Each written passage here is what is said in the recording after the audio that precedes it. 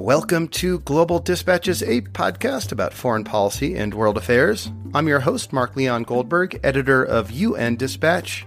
And in this show, we discuss topical global issues, have conversations with foreign affairs thought leaders and newsmakers, and give you the context you need to understand the world today.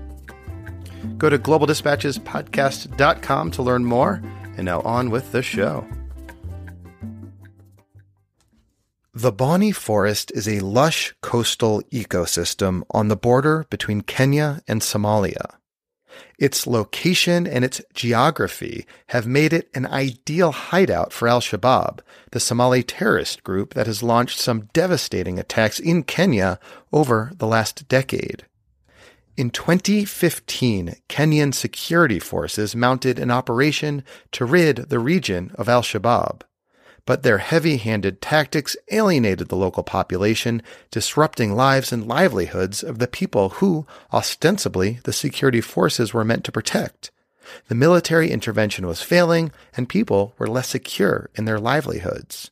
That was until my guest today, Judy Kimamo, helped launch a grassroots peace conference for the region, known as the Boni Enclave Stakeholders Conference.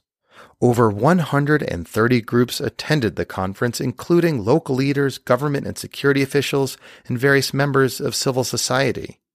That was in 2017. Now, nearly 3 years later, the positive impact of that peace-building effort is still being felt.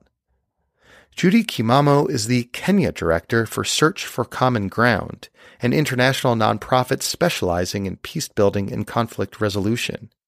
We kick off with an extended conversation about the security problems in the Boni Forest region and the government's initial response. We then have a wider conversation about what made her peace-building efforts so successful and what lessons others may draw and how to design a local peace-building initiative.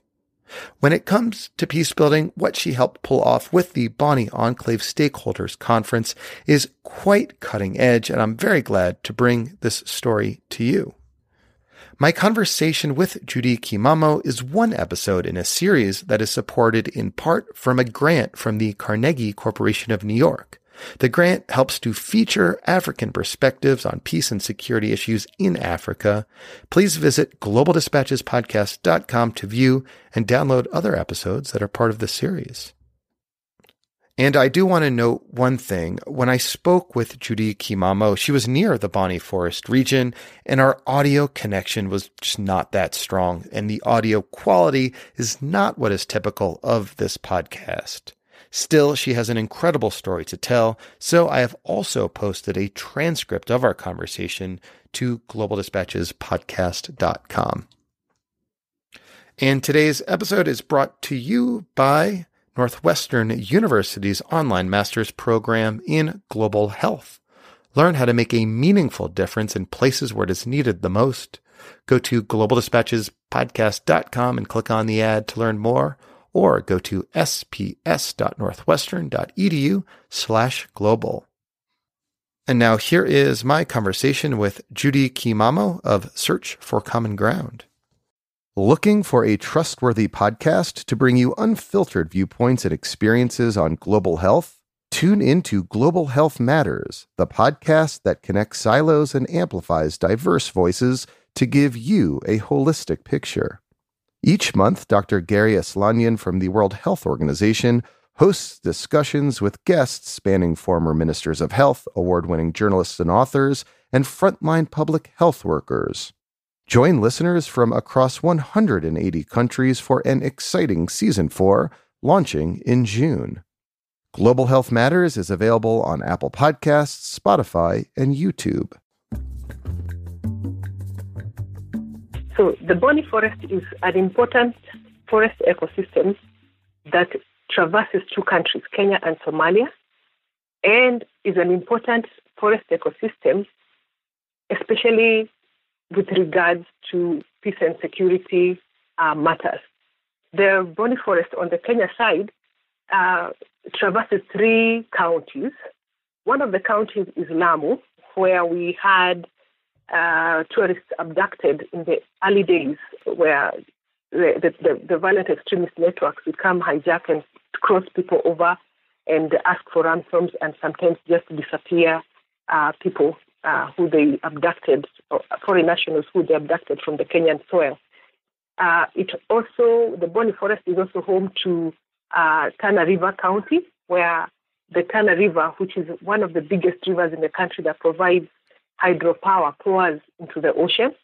So it forms a huge fertile delta where many communities have come over time to get their livelihoods. And when it is very, very dry in the northern sides of Kenya that are arid, semi-arid, we find many herders coming down with their animals right into the delta so that they can get water and pasture. The forest also sits in Garissa County, which has also significant historic importance with regard to the university attack that saw 148 university students lose their life during an early morning attack by Al-Shabaab. Yeah, and that was an attack that captured international headlines, I recall, when over 100 young university students were killed in their university dorms. Yes, it was devastating. It was devastating. The fact that innocent young lives helplessly were brought down by very heavily armed young men who had made a very calculated move and held fire and were able to repulse the security agencies for quite long. So Garissa for us then it became a place of increased importance because also it remains as a huge border county. It has a long border. It hosts a long border between Kenya and Somalia, but it's also a trade route. Many of the traders who use the Mogadishu port sometimes have found their goods coming through the country, through the border points along Kenya's Garissa and Lamu coasts. So, you're describing, a very strategically important region. How is it that the region and the forest itself became a place where Al-Shabaab began to make incursions and set up bases? So on the other side of the Somali territory, the forest goes right into Jubaland. And Jubaland is one of the areas that Al-Shabaab has held ground for a long time. It's an area where also the government on the Somali side has not had quite significant presence for a long period of time. It also is it hosts some of the important ports and fishing areas, including Ras Kamboni. And because it is a high forest with heavy vegetation, with heavy rainfall at times, it becomes an important ecosystem for groups that are not very well defined, or groups that want to hide under the cover of vegetation. It becomes an important strategic area for them to live and thrive. Why? Because they can easily find their water within the forest. They can easily go undercover under the high bushes, and they can also move up and down the terrain without getting too much identified as they move across the borders. Being a forest terrain means that some of the border points become very porous because we can't. You wouldn't expect that there would be a policeman every inch, or a border patrol person every inch of the border where the forest traverses. Yeah, so basically it's an easy, if you are a terrorist seeking to cross a border from Somalia to Kenya, this forest is an ideal hiding ground. It's an ideal place to go to. Just 2 years ago, an Italian girl who had come in as a volunteer to Kenya was abducted in Kilifi borders Tana River, and she was taken into Tana River, and they crossed her to Somalia through the Boni Forest. So as much as the government tried to come to search her, to rescue her. Because of its vastness, they were still able to hide and hold her hostage, and she finally was crossed over into Somalia. So it is a huge expanse of land that becomes now important, especially for people who are seeking to increase security and maintain peace, and especially within border communities. So how had historically, or let me say this, how did the government respond to, and government security forces respond to the fact that al-Shabaab had increasingly set up these bases inside its territory, inside the forest? Mm-hmm. So the first thing that happened is that the government declared it as an operation zone, and as AMISOM was deployed to work in the Somalia side to secure communities and to secure towns and to free them from the hold of al-Shabaab. And we should say, and just interrupt you, AMISOM is the African Union peacekeeping force that operates in Somalia. Yes. Mm-hmm. So they were deployed on the Somalia side to reinforce the security operations that were happening on that side. And on the Kenya side, the Kenya government also started a campaign that was called Operation Linda Boni, translated to mean a campaign, an operation to protect the Boni. And therefore, the military set base and many other specialized forces set base so as to overcome the challenge that the terrorists were posing and the threat they were presenting to the government, the existential threat, because what they really do is make sure that there's no government and if possible, try and create their own territory where they can govern and run without the formally recognized government. Mm-hmm. So that Operation Linda Boni brought in place several restrictions. So those restrictions of communities that were living in the forest, there were curfews, there were movement curfews after a certain period of time. And when the risk escalated, the communities were asked to evacuate.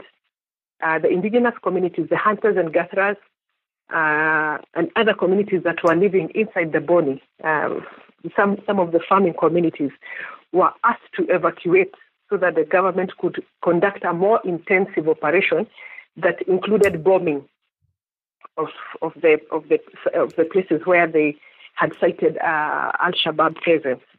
However, that presented a challenge at that point, and that is where we now began to provide opportunities where we could provide intervention. One, because of the prolonged restrictions on movement, many civil societies were beginning to get frustrated and were ready to take the government to court so that the government could lift the ban on movement or lift the ban that was the curfews that were limiting people's freedoms. So we also realized that because the communities were going to be evacuated, it meant that many livelihoods would have been put at more risk and more vulnerable. We had also had dialogues with young people, with the elders in the community, with the communities in Lamu, and they were increasingly expressing frustration because further to the curfews that were imposed and limitations to get into the forest, the ocean was also banned. Night fishing and night movements were also restricted. Well, I mean, it just sounds what you're describing as a very heavy-handed response by the Kenyan government and the Kenyan security forces who, are legitimately trying to fight al-Shabaab, but in the process are imposing all these restrictions on civilians in the area. And presumably these civilians are getting frustrated with the government and the security services, and presumably they're more than frustrated. These government security services are undermining their livelihoods. undermining their livelihoods, undermining their freedoms, and also not getting consulted. So they just see measures top down, very little consultation, and everybody has to toe the line, and failure to which then the consequences were dire. So the grievances, the community frustration was at an all-time high, where they were saying they could no longer get a decent livelihood, a decent means of earning. Now that they couldn't fish at night, during the day there was not enough fish stock for them to fish and sell, and even, for example, take their children to school if they had children who are going to high school or to the universities or to the colleges. The few that wanted to take their children, they say they couldn't. And even the few young men who no longer could go to the ocean at night were getting now more attracted to other sources of livelihood, including joining, getting conscripted to the groups. Yeah, so it sounds like a totally counterproductive response. Yes.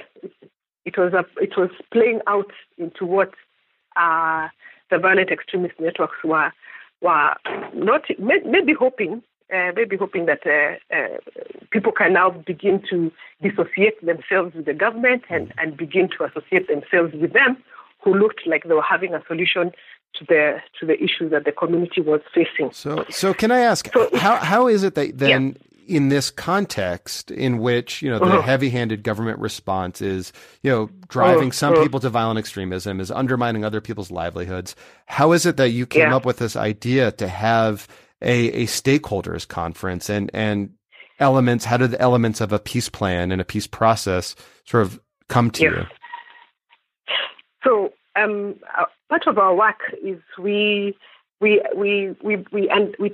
to understand the issues that fuel the conflict. We seek to listen to both parties within a conflict, and this time round we chose to listen to both the government security agencies and the community, the communities, and we did separate dialogues within the security actors, within their own space, various actors, because we realized, for example, in the boarding, we had got many agencies. We had got the Kenya Forest Service, that is a disciplined service, and therefore they have arms, who are in charge of the forest.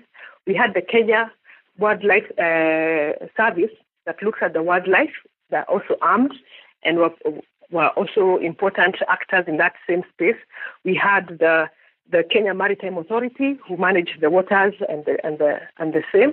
We also had the county government, which was interested in building the fisheries sector, because the county government, part of their roles and responsibilities is to create a conducive environment for agriculture and fisheries.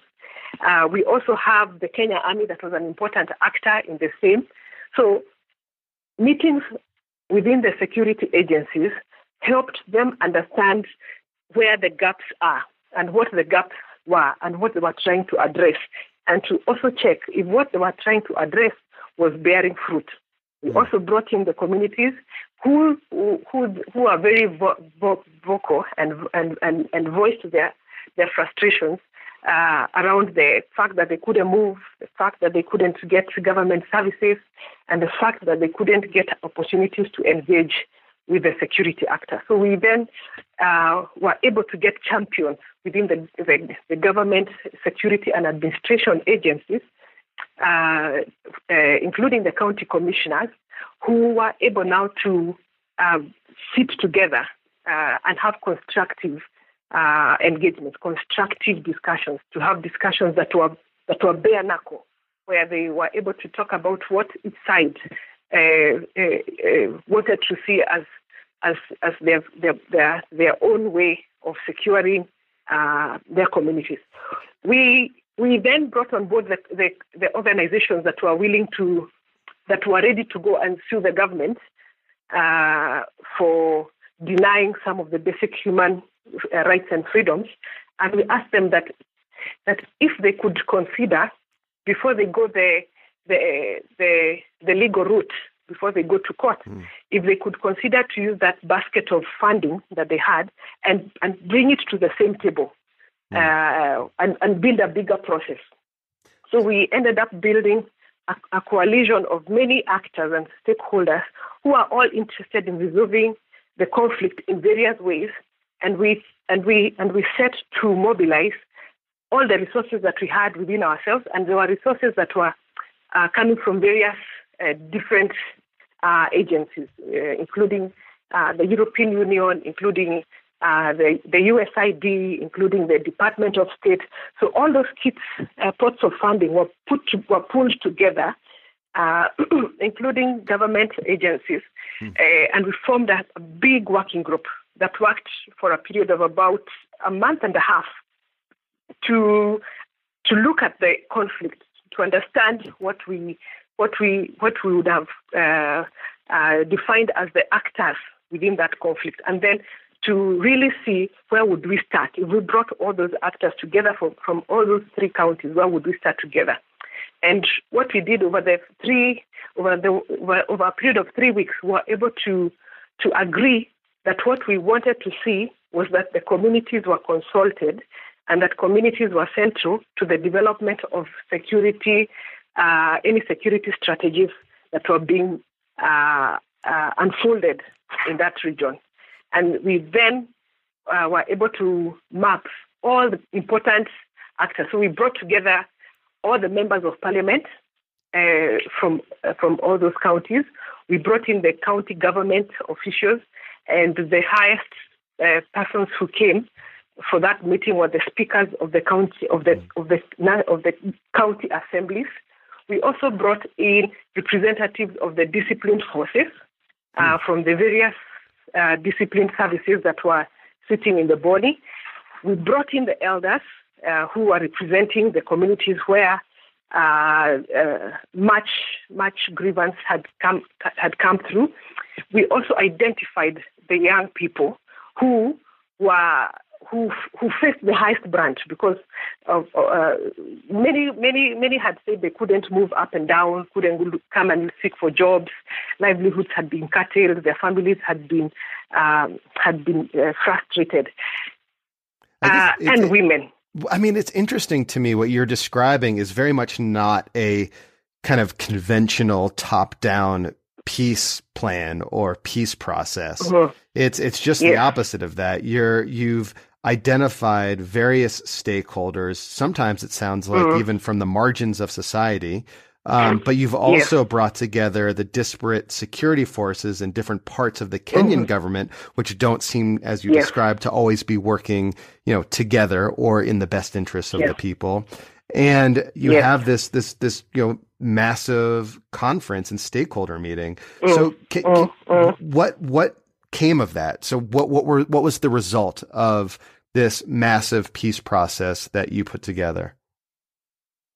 So when we brought the leaders to the room, many of them had not sat together in such a space. So the first 2 days was quite a bit of storming, quite a bit of energy, confrontations, people talking about their positions and interests and what they think is best for their communities, and negotiations. So how do we want to secure? Do we want to have more guns given to civilians as police reservists?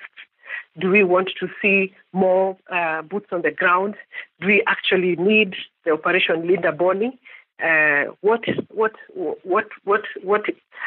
can we get the government to account for the sons who are disappearing from the communities, who cannot be traced, who are believed to have been picked by security agencies?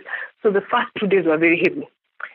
By the third day, and part of our peace building strategy is to allow people to allow the conversation to heat up, but moderate it in such a way that by the time people have expressed what frustrates them, what angers them, what upsets them, we are able to land into a place now we start looking at how then do we move forward. So when we got to in fact, we had to add a day because we realized by day 3, when we're supposed to be winding up, we're not yet at a place where people are ready to go back and have solutions that they could work together. But by the fourth day, we had already people had now broken into groups within within important groups and had sittings, some going right through the night, to see how best they would have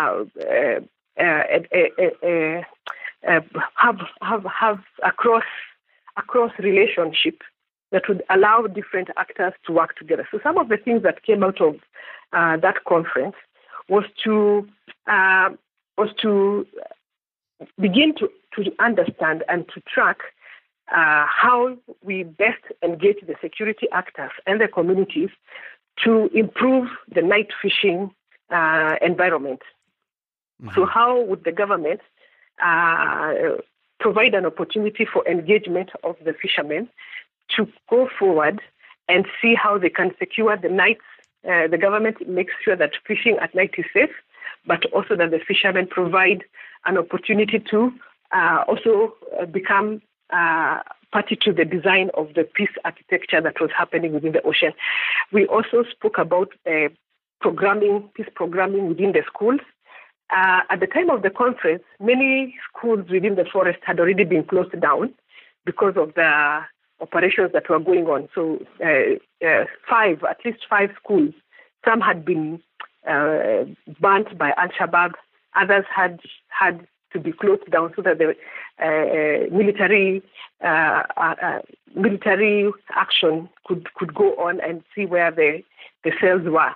So part of it was to see then how do we have programming within schools, the schools that were open, so that the children begin to understand the threat and how they can engage through peace clubs and build a sense of citizenship within the school. Another thing that also was addressed is the migration of herders and their livestock up and down the Kenyan northern corridor. So it was one of the very sticking challenges because what Al-Shabaab had done over time is that they had started infiltrating the migration corridors and would walk down as herders who are herding animals in the forest, but really they were not herding, they were just using the animals to move from one point to another. So when the security agencies then crack down, they will crack down both on the good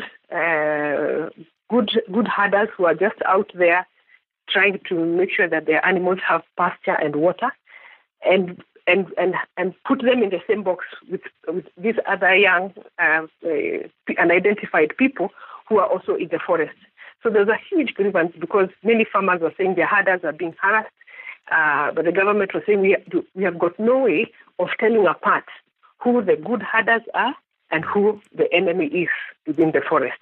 So there's a big conversation. So it sounds, what you've described are a number of different strategies, the end result of which seem to be try to increase the confidence of people who live in this region, that they will have a secure livelihood, that they're and that they will be treated with more respect by the government. Years later, so now that this was 2 years ago, how different is the situation, is the conflict in the Boni Forest region today than it was before you started this conflict? Pardon me, before you started the conference. So many milestones have been achieved. One of the biggest milestones is that now we have a fishermen platform that has got both the fishermen management units that we call the beach management units, working with the government security agencies and the government agricultural sector to vet all the fishermen who go out to do night fishing. And they have been given a card that is called Mvuvi card, which will be a card alongside their national ID that they can use, and it's a biometric card that they can use when they're out in the ocean fishing and doing their business. As long as they can show that card, they are known to be credible fishermen who are in a vessel that is identified. And what they have agreed is that they will be accounting for the number of vessels that go out from their beach landing sites, and they will account for the number of individuals who go, and they'll also account for the number of individuals who come back. But also, increasingly, that platform is meant also to be an enterprise. We are looking forward to the blue economy, where now the fishermen can come and also use that same platform to inform the buyers of the kind of fish or the amount of stock of fish they've brought back from their night fishing. So the night fishing has been improved greatly. Fishermen are now more free, I would say, to conduct their night fishing without too much harassment from the security agencies who did not know how best to vet them. The second thing is that now the schools within the Boni Forest have recently been opened. Just last year, in November, we were able to support the official government opening ceremony that saw 5 schools inside the forest open, and a commitment by the government to send in teachers and to take in resources into those schools and to provide protection and security for the learners and the teachers who would be in those schools. The other thing that has that also happened is that there was an engagement around criminal justice actors. So there's many more conversations now happening with the criminal justice actors, who include the police, the director of public prosecution, the courts, the probation people, so as to make the conversations with communities around violent extremism and people who are committing acts of violent extremism to begin to understand what the repercussions are of holding information, of aiding, of abetting, or even turning a blind eye. So conversations between the justice actors are also mushrooming.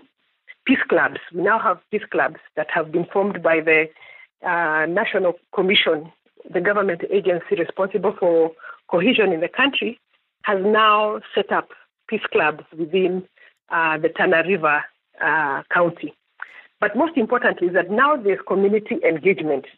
There's community dialogues, active spaces where citizens are working with the army. Citizens are engaging the police. Citizens are engaging the special forces. Now more than it was when the conference began. Now there's a better opportunity for people, both citizens and state, to sit together and talk about sensitive security matters. Well, Al-Shabaab still continues to claw back some of the gains that we make. For example, you find just recently they went and attacked an airstrip. An American base was attacked, and they burnt off the equipment and some of the aircraft. Just a few days ago, they shot at a bus. So as much as we move forward, there will still be incidences where people stop, and sometimes we see a reversal of the progress that had been made in terms of building relationships and trust between the citizens. But it is work in progress. It seems like you've kind of hit upon a successful model for conflict transformation and for peace building. I'm wondering if the model that you've kind of put together for the Boni Forest region can be applied elsewhere where there is conflict, particularly in Africa, where you do have this kind of combination of local grievances and mismanagement by the government and violent extremism that tend to fuel, that tend to feed off each other and fuel conflict. Are there lessons that you could draw from your experience that could be applied elsewhere? Yes. First of all, the shared humanity. When we bring together actors, we help them unpack issues that bring them together. What are these issues that will bring them together? that they can address together and both have a win-win. So, for example, when we got into the fishing space, the night fishing space, it was in the interest of the community to go into the ocean at night and fish. But it was also in the interest of the government to secure the oceans at night, so that we do not have Al-Shabaab crossing over and conducting attacks on the Kenyan border through the waters. So the two stakeholders or the two entities in this particular conflict had one interest, and therefore coming together to sit and address it became an opportunity for them to meet together, but also address other bigger matters in the community. So shared humanity and shared interest is something that we focus on. The other thing is that our approach is non-adversarial. So as we are engaging the stakeholders separately, we provide opportunities to build their confidence, to engage in a non-adversarial manner where they can be able to pack and organize their issues, that they can come and engage with the other party when they finally get to meet. That is quite a bit of work, and part of the learning is that some of these initiatives and activities that we do will require you to deepen, to do more activities than probably you had initially planned for. But what has really been our game changer is when we brought many more actors. So it was not just search for common ground, working alone in that ecosystem. It was search for common ground. It was human rights organizations. It was other international NGOs. It was the leaders forming grassroots networks. So that big pool, and also bringing government agencies that are interested in peace building together. That then became, it now created a snowball effect. It built momentum on its own. It got a life of its own, and the success was shared, and many people then began to see where they could take up actions and take them forward from their own end of the hood. So shared coordination is very important. So if you're dealing with a difficult conflict or a protracted conflict, it would be good to have stakeholders work together. Sit down and think through that conflict. Just like security people, if you look at people who are planning security matters for a country, you find that they sit and they create strategies over a long time and then finally execute. The same with peace builders. We should sit down together as peace builders, think through the conflict or think through the issue that we want to address over time and create a strategy that ends up presenting multi-pronged opportunities for the conflict to be addressed by the actors. So rather than being exclusionist, working together is difficult, but it's not easy. It's not easy to have people from different organizations, from government, from civil society to sit together continuously for a long time. It requires skill and it requires a good convener. But once you do that, you're able to go longer. You're able to address the conflict into a much more longer term kind of setting. Finally, is that we also believe that peace is a process. So once we begin to see the results, we know that the results have to be sustained. So how do we ensure that the community, the environment, the stakeholders are the ones that are now beginning to drive the process forward and market and create a market. So you see, like the Mvuvi cards that we started with 3 years ago, the first pilot was purely a pilot that was funded by civil society actors on its own. But when we piloted it, we tried it out. Now it has gotten to a place where the government is hosting the platform as an ICT platform, as an ICT service that will be offered to its citizens. So the process is now has gone into the market, and it has got the major actor, the government, leading the process. So that bit is what makes lasting peace. The sustainability piece is where the initiative now resources itself and moves ahead. Well, Judy, thank you so much for your time. More importantly, thank you so much for your work. It was an honor speaking with you, and it was a pleasure. Yes, and thank you. All right. Thank you all for listening. Thank you to Judy Kimamo. That was very interesting, and I am just absolutely fascinated to hear the ins and outs of these local peace building efforts, particularly how they're able to fight one of the most destructive terrorist groups in the region while simultaneously helping to build livelihoods and promote peace and tolerance. Absolutely fascinating. Thank you to Judy Kimamo for sharing her story, but more importantly for her work. And one disclosure, the views and opinions expressed are solely the responsibility of those who express them. Thank you, and we'll see you next time. Bye.